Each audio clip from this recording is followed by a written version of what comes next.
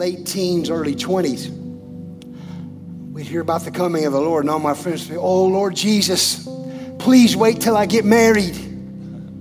Anybody ever heard that prayer or know somebody that prayed it? "Lord, don't come back till I get married." Then somebody said 3 years later, 2 kids later, and a mortgage, they're praying, "Even so, come quickly, Lord Jesus." I can remember hearing many, many great messages about the coming of the Lord. And it seems it all stems from the focus on Israel. The focus on Israel. Matthew 24, the Lord told them, when you see all these signs coming, then you know the end has come. And in that particular passage, he said, if you know how to look at natural seasons and predict the season that's coming, be able to look at the spiritual seasons and know the season that you're in as well. He said, when you see the fig tree putting forth its leaf, its bud, then lift up your head, your redemption draweth nigh. In other words, that fig, that tree, that true vine was Israel. And so a lot of things that predicted the coming of the Lord were based around Israel. Let me give you a few facts. Are you ready? Okay, here we go. In 1918, now, nobody in this room was born in 1918, I don't think. Anybody? No.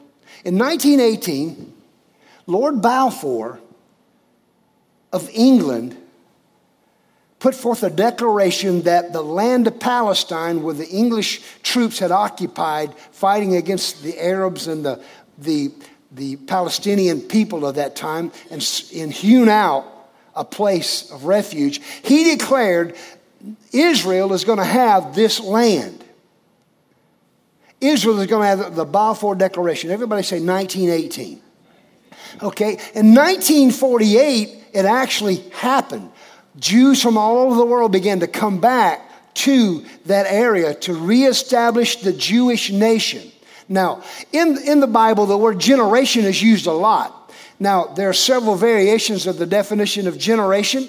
Many think 30 years is a generation. You get married, you have a kid, and then the next generation starts. Then 50 years is a sign of a generation. Then your kids get married, and there's another generation starting. And then 70 years is considered as a generation by many people as well. So you got 30, 50, and what was it? 70. So here we are in 1918, 30 years later, Israel's coming back to Palestine. They hadn't been there in a long, long time. What do you think this whole world's thinking? What do you think the Christians are thinking? They're thinking the end's about to come. But those 30 years happened. Israel occupied the land again. Nothing happened. Then, that was 48. Then in 68, there was a 6-day war. All of the Arab nations all turned their guns, tanks, jets, everything on Israel and attacked them to drive them into the sea. Folks, we're looking at 50 years after Lord Balfour's declaration, and everybody in 68 is thinking Jesus is coming back now. Now, how many of y'all remember that? Jesus is coming back now.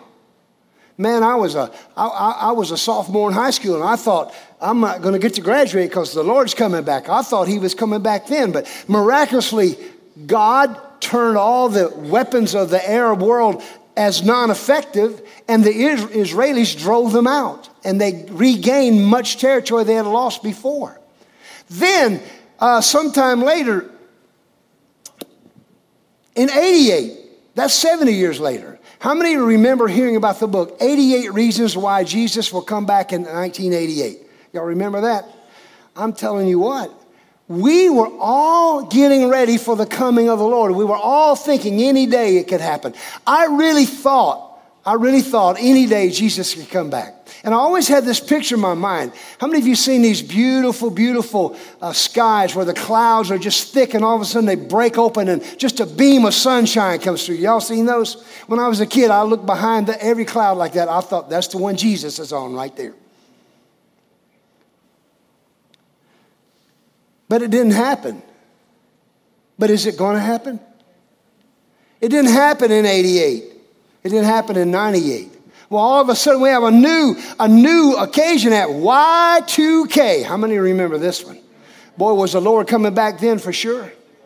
I mean, all our computers are going to crash. We're going to lose everything we've got. We started stocking up tomato sauce and dried peas. You know, everybody got in the bunker mentality. Oh, yeah, that's what we need to do. Get in a bunker mentality and go hide ourselves and take our guns. And anybody that comes to try to get our food, we shoot them in the name of Jesus. That's not what God had in mind, is it? 2000. What about 9/11? Did anybody feel vulnerable then? What about when our nation came out so divided in the elections and it took months to sort out actually who was going to win? Now here we are again, and we're looking at such a divided nation. And you know that's one of the signs of the end. We're looking at a nation in our country. We're looking at people that are really considering turning their back totally on the nation of Israel. And when they do, folks, we don't have any more role in this generation. So I want to talk to you about the return of Christ. I want to talk to you about some things at the end. And basically, we're going to talk about some things that if you're not a Christian, they're going to sound bizarre. They're going to sound so weird and so foreign that this is not really ever going to really happen, is it? But if you're a Christian in your heart, you're hoping it's going to happen. Amen. And you want to be ready when it happens. In Jesus' name.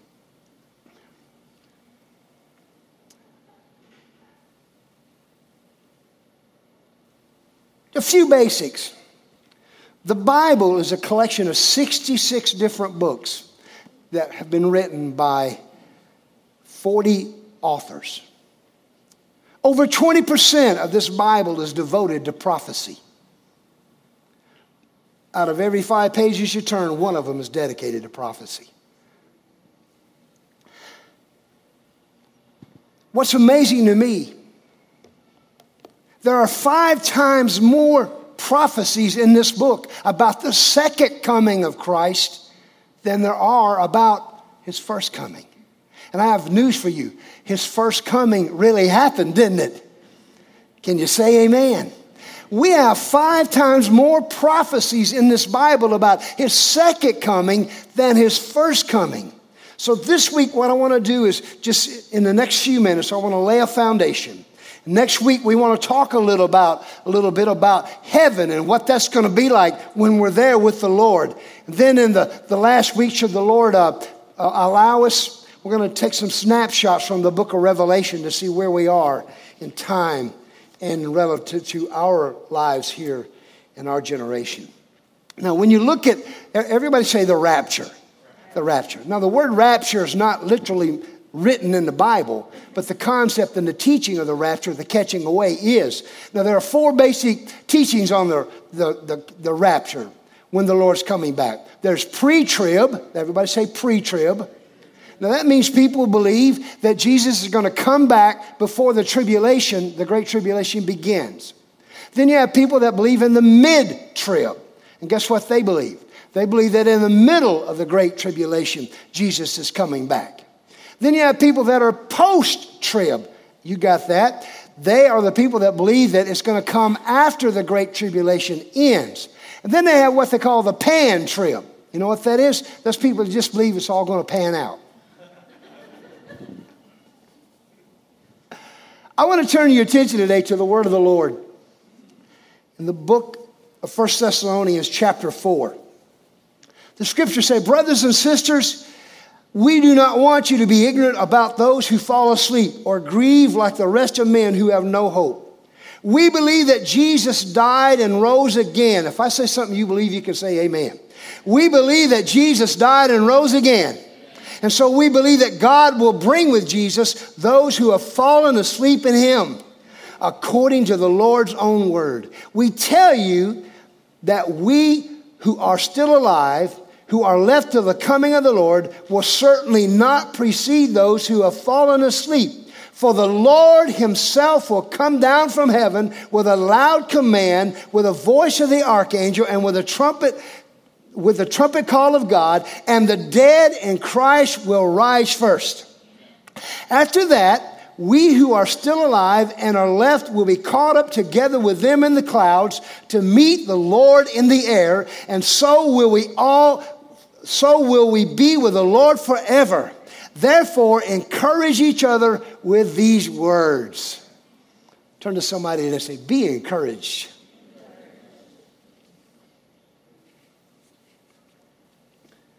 There's a hope we have as Christians. And folks, this is not a message for the dead. People, they say, oh, we hear this at funerals. Well, at a funeral, it won't do the person that's deceased any good. This is a message for the living and for the believing to understand there is a hope in Christ's return. Amen. And that's what separates us from everything else. Christians believe Jesus died for us. Brother Andrew, you said it so well. His righteousness brought us an ability to live eternal life with him in glory. Amen. So, we look and we believe that as a Christian, there is going to be a return. Christ is coming again. John chapter 14, verse 3, Jesus said, and if I go and prepare a place for you, I will... He'll do what? He will come back. Everybody say, he will come back. I will come back and take you to be with me that you can also be where I am. Folks, wherever Jesus is right now, we're going to be there very soon. He's preparing that place for us. Amen. Now, the greeting in the early church, when they met one another, they would greet each other with this word, Maranatha. Maranatha. Maranatha. And you're supposed to say? Maranatha. That's right. Maranatha. Maranatha. And it'd be high fives. Maranatha. Everybody say Maranatha. Now say it like you know what it means. Say Maranatha. You know what it means? It means our Lord comes. Wherever they met one another, our Lord comes. And you know what that did? That would encourage them if they had been beaten that night because they were a Christian. That would encourage them if they'd had a loved one that was slaughtered because of their faith. They would say, our Lord comes. I've got news for somebody today. News for all of us. Our Lord is coming. Amen. Maranatha, Maranatha, Maranatha. They look forward to his return. He went on to write in 1 Thessalonians 4:14, we believe that Jesus died and rose again, and so we believe that God will bring with Jesus those who have fallen asleep in him. That doesn't mean that guy snoring next to you right now. And maybe he'll be in it, but it's not talking about people bored or sleeping during church. It's sort of like the time I heard about a pastor. He looked at the usher and he said, would you reach over and wake that man up, please? The usher said, Pastor, you put him to sleep. Would you wake him up? So I hope nobody has to be woken up today. But it's talking about Christians who died. It's the same word used when Jesus came to the tomb of Lazarus and talking about Lazarus. He's just sleeping. Yes, he's dead. He's deceased. But in the eyes of the Lord, he's just sleeping. We learn in verse 16 of chapter 4, 1 Thessalonians, for the Lord himself will come down from heaven with a loud command, with the voice of the archangel, with a trumpet call of God, and the dead in Christ shall rise first. This is true. It's a reality. It's going to happen. When God speaks, he speaks in a lot of ways. He has spoken in light forms. He's spoken and the firmaments are designed. He whispers, and a prophet hears his voice. A trumpet sounds. Michael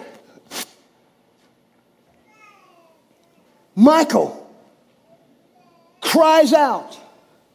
The Lord himself shouts out. Folks, when this happens, it's going to be the greatest shout of victory that's ever been given. Jesus is coming back. Maranatha. It's going to be the loudest shout because it's the greatest victory ever. No power in death, hell, or the grave. They've been conquered through Jesus. Amen. Amen. Well, the dead in Christ are going to rise first. Now, I want to tell you this. This is not the resurrection of all the dead. This will come later.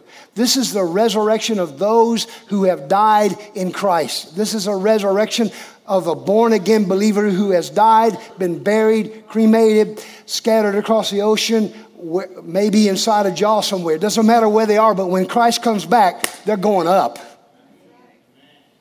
Amen. Doesn't matter. They're going up. Now, the Bible says in Revelation chapter 20, verse 6, blessed and holy are those who have part in the first resurrection. Which one? First. The second death have no power over them. Andrew was walking all over it this morning. Because of Adam, we all died. But because of Jesus, we can all live. We're born once in the likeness of Adam. We're born again in the likeness of Jesus Christ. We're born once in the likeness of Adam, and we're going to die twice. We're going to die a natural death and a spiritual death. We're born twice, once in the way of Adam and the other in the power of Jesus Christ. We will only die one death. We will never die the spiritual death, but we will live in eternal life. Y'all, pardon me, I'm just too excited. There used to be an old saying, and I don't want to do a lot of cliches, but it says you're born once and you die twice. But you die twice, and you're born twice, you only die once. How many of you have been born again today? Aren't you glad you've been born again? So the Lord is coming back. And he's going to call the dead in the earth that are born again believers up first. Then when they're called up, we that are alive and remain, we're going to be caught up. They call that part the rapture. Everybody say caught up. The Bible says in verse 17, after that, we who are still alive, hey, say, that's us. That's us. And are left will be caught up together with them in the clouds to meet the Lord in the air. Oh, what a day, what a morning, what an evening, what a time that's going to be. The trumpet's going to sound. The dead are going to rise. Then we are going to rise. Wouldn't it be awesome if it was today? Just right out of here, we go right up to heaven. My goodness, God is so good. Caught up, it means to seize, to snatch, to move away quickly. Let me give you an example. Several years ago when I was just a young guy, I think I was about 12 years old. Brother Jim's parents were getting ready to move into a house up on the hill there in Gatman. And they had an open well. And for whatever reason, they had opened that well that day to do some work or whatever, and they left it open. And Jim's little sister, Jackie, she was just barely able to walk at that time. And she was out playing, and she made a run right for that open well. And just before she got to that open well, I saw it. I don't know why I did it, just out of instinct, but I ran as fast as I could. And I grabbed her by her arms and just grabbed her and threw myself around and rolled on the ground. I snatched her. Everybody snatched her. So snatched her. I snatched her. I seized her. I caught her up, and I pulled her away from that well. I never thought about that, ever, but about 2 or 3 years ago, Jim's mom, Aunt Evelyn, was saying, you know what, Stanley, I was thinking the other day, you remember? And I said, Aunt Evelyn, I don't really remember it happening. But I snatched her away from harm. I snatched her away from the death that she was going to. And folks, one of these days, the power of God's going to come across the sky, and we're going to feel just snatched up into eternity with God, seized, caught away, taken up to a place of safety. Amen.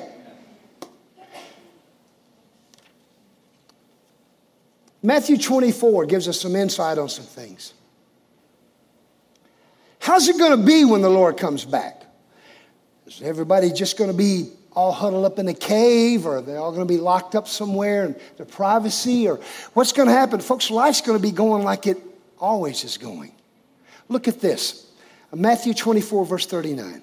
That is how it will be at the coming of the Son of Man. 2 men will be in the field. One will be taken and the other left. 2 women will be grinding with a handmill, and one shall be taken, the other left. So you also must be ready, because the Son of Man will come at an hour when you do not expect him. It's going to be like this. Two guys are on the job. They may be running patrol together. And the trumpet sounds.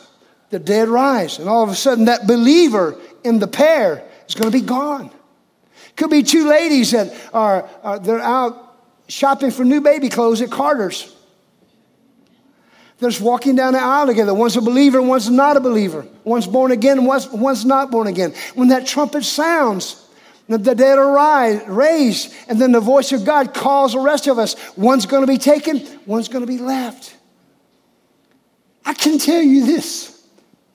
I don't want to be left behind. Can I tell you, I don't want my children or their children left behind. Can I tell you, I don't want you left behind. I want it to be a reunion. I want it to be a family gathering there. Amen. Man, I was just thinking this morning, I was a pushover. I'm going to tell Grandy and Mama and Dad I was a pushover this morning. I was in the hall and heard a familiar cry. It wasn't the cry from the sky. It was a cry from the nursery. I just spent a week with that little darling, and I thought, oh, my goodness, Papa can make that stop. So Papa went to make it stop. I did everything I could to distract her from her frustration and let her enjoy our time. And so we did. I got a confession to make. If you met me in my truck in the parking lot, Adele was in it with me. We were riding back to the church in my truck. I was so carnal. I did it. But you know, I got to thinking about this message. I thought, God, I don't want this baby left behind. God, I don't want our parents left behind. I don't want any of our church family. God, I'm willing to do whatever it takes. I'm willing to preach whatever you lay on my heart about being ready for the coming of the Lord. Folks, if he came this very moment, would you go? Would you stay? And I want to send a sound. I want to send a certain sound here today. The resurrection of the dead is not just for whoever thinks it's a good idea. The Bible says they that are righteous have part in the first resurrection. Amen. They that are righteous have part in the first resurrection. Thank God we're made righteous by the blood of the Lamb, but we have to have the blood of the Lamb applied. Amen. What have you been waiting for? You waiting to see who's going to be elected president? You waiting to see how the economy is going to turn? You waiting to see how this is going to work out? But let me just tell you something. According to the Scripture, your children are clean because you believe. How important is it to you that you and your children are ready to be in heaven? How important? Your children are clean because of your faith. Your children are clean because of your righteousness that God has endowed you with. That's why as a parent, you can't meander around or dilly-dally in sin and go back and forth, hot and cold, up and down, in or out. You need to stay steady with God because your children are covered by what God's been doing in your life. Don't leave your family uncovered. Can I get an amen? But cover them. Cover them. He's going to come like a thief in the night. Now I have a question for you. Brother Steve, what's a thief in the night come like? Really quiet. Nobody's expecting it then except a good policeman. They come when nobody's anticipating it. Oh, I've heard that since I was a child. As a matter of fact, I haven't heard it in a while. It's not popular now to preach about the coming of the Lord because it makes people a little bit anxious. Folks, I'm anxious, all right, but it's anxious and in anticipation. I want to go. But if that trumpet sounded right now, would your seat be empty?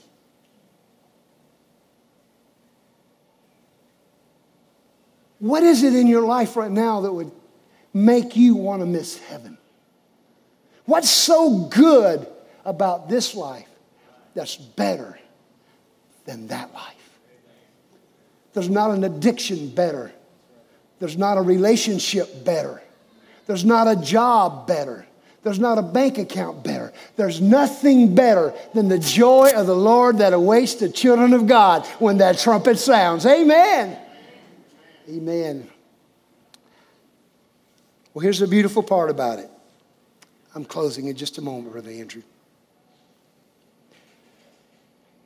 Going back to verse 17 and 18, Paul said it like this. Now, I want to ask you a question. How many of you have ever been to a Foster reunion in this room? Okay, yeah. Hold them up. Keep them up. Look at that. That's right. That's probably one of the largest family reunions that happens in our church family. But Brother Butch, I've noticed there aren't as many as there used to be.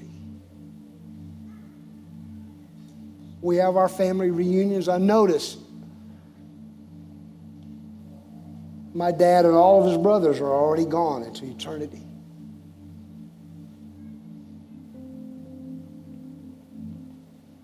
But there's a promise in this verse about a reunion that will never wane. A reunion that will never end.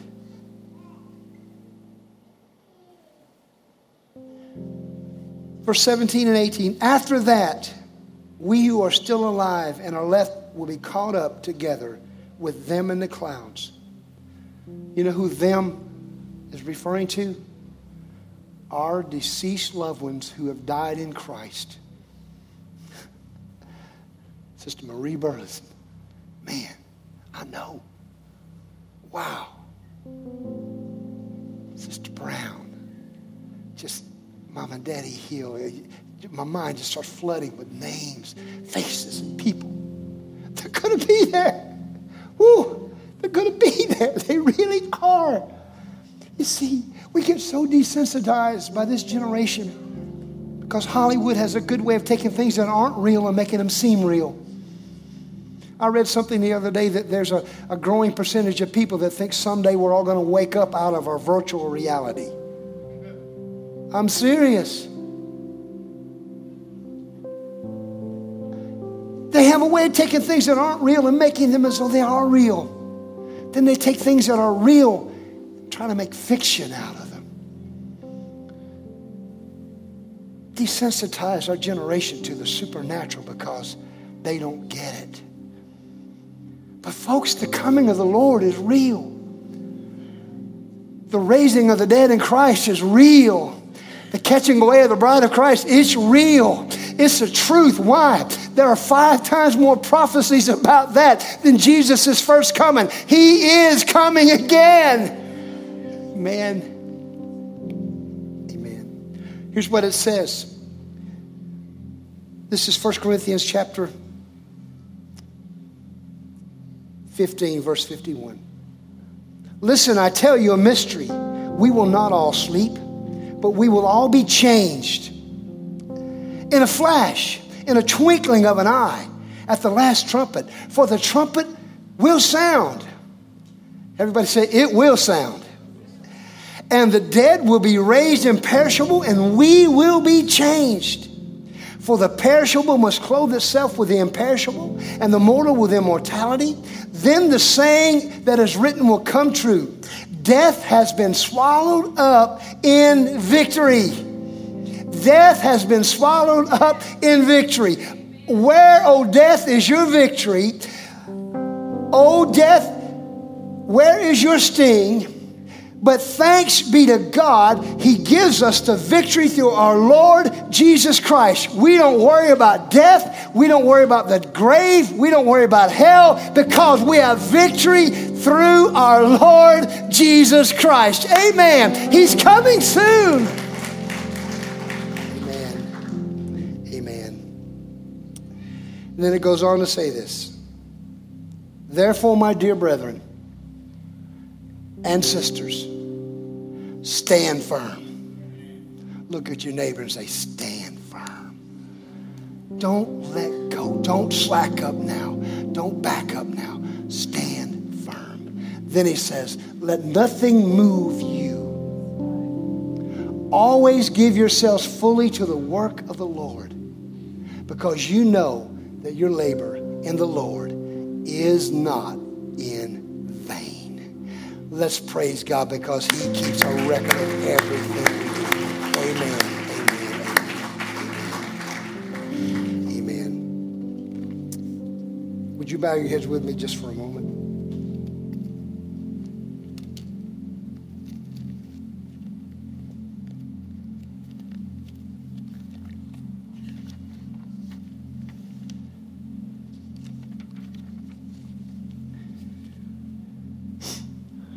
Are you doing what you really feel like you should be doing when the trumpet sounds? Are you engaged with God's will and purpose in those things that you want to be doing when the trumpet sounds? Or are there some things that are weighting it down, pulling back, making it more difficult each day? The Bible says, seeing we're so compassed about with such a great a cloud of witnesses, let's lay aside every weight, every sin that does so easily beset us.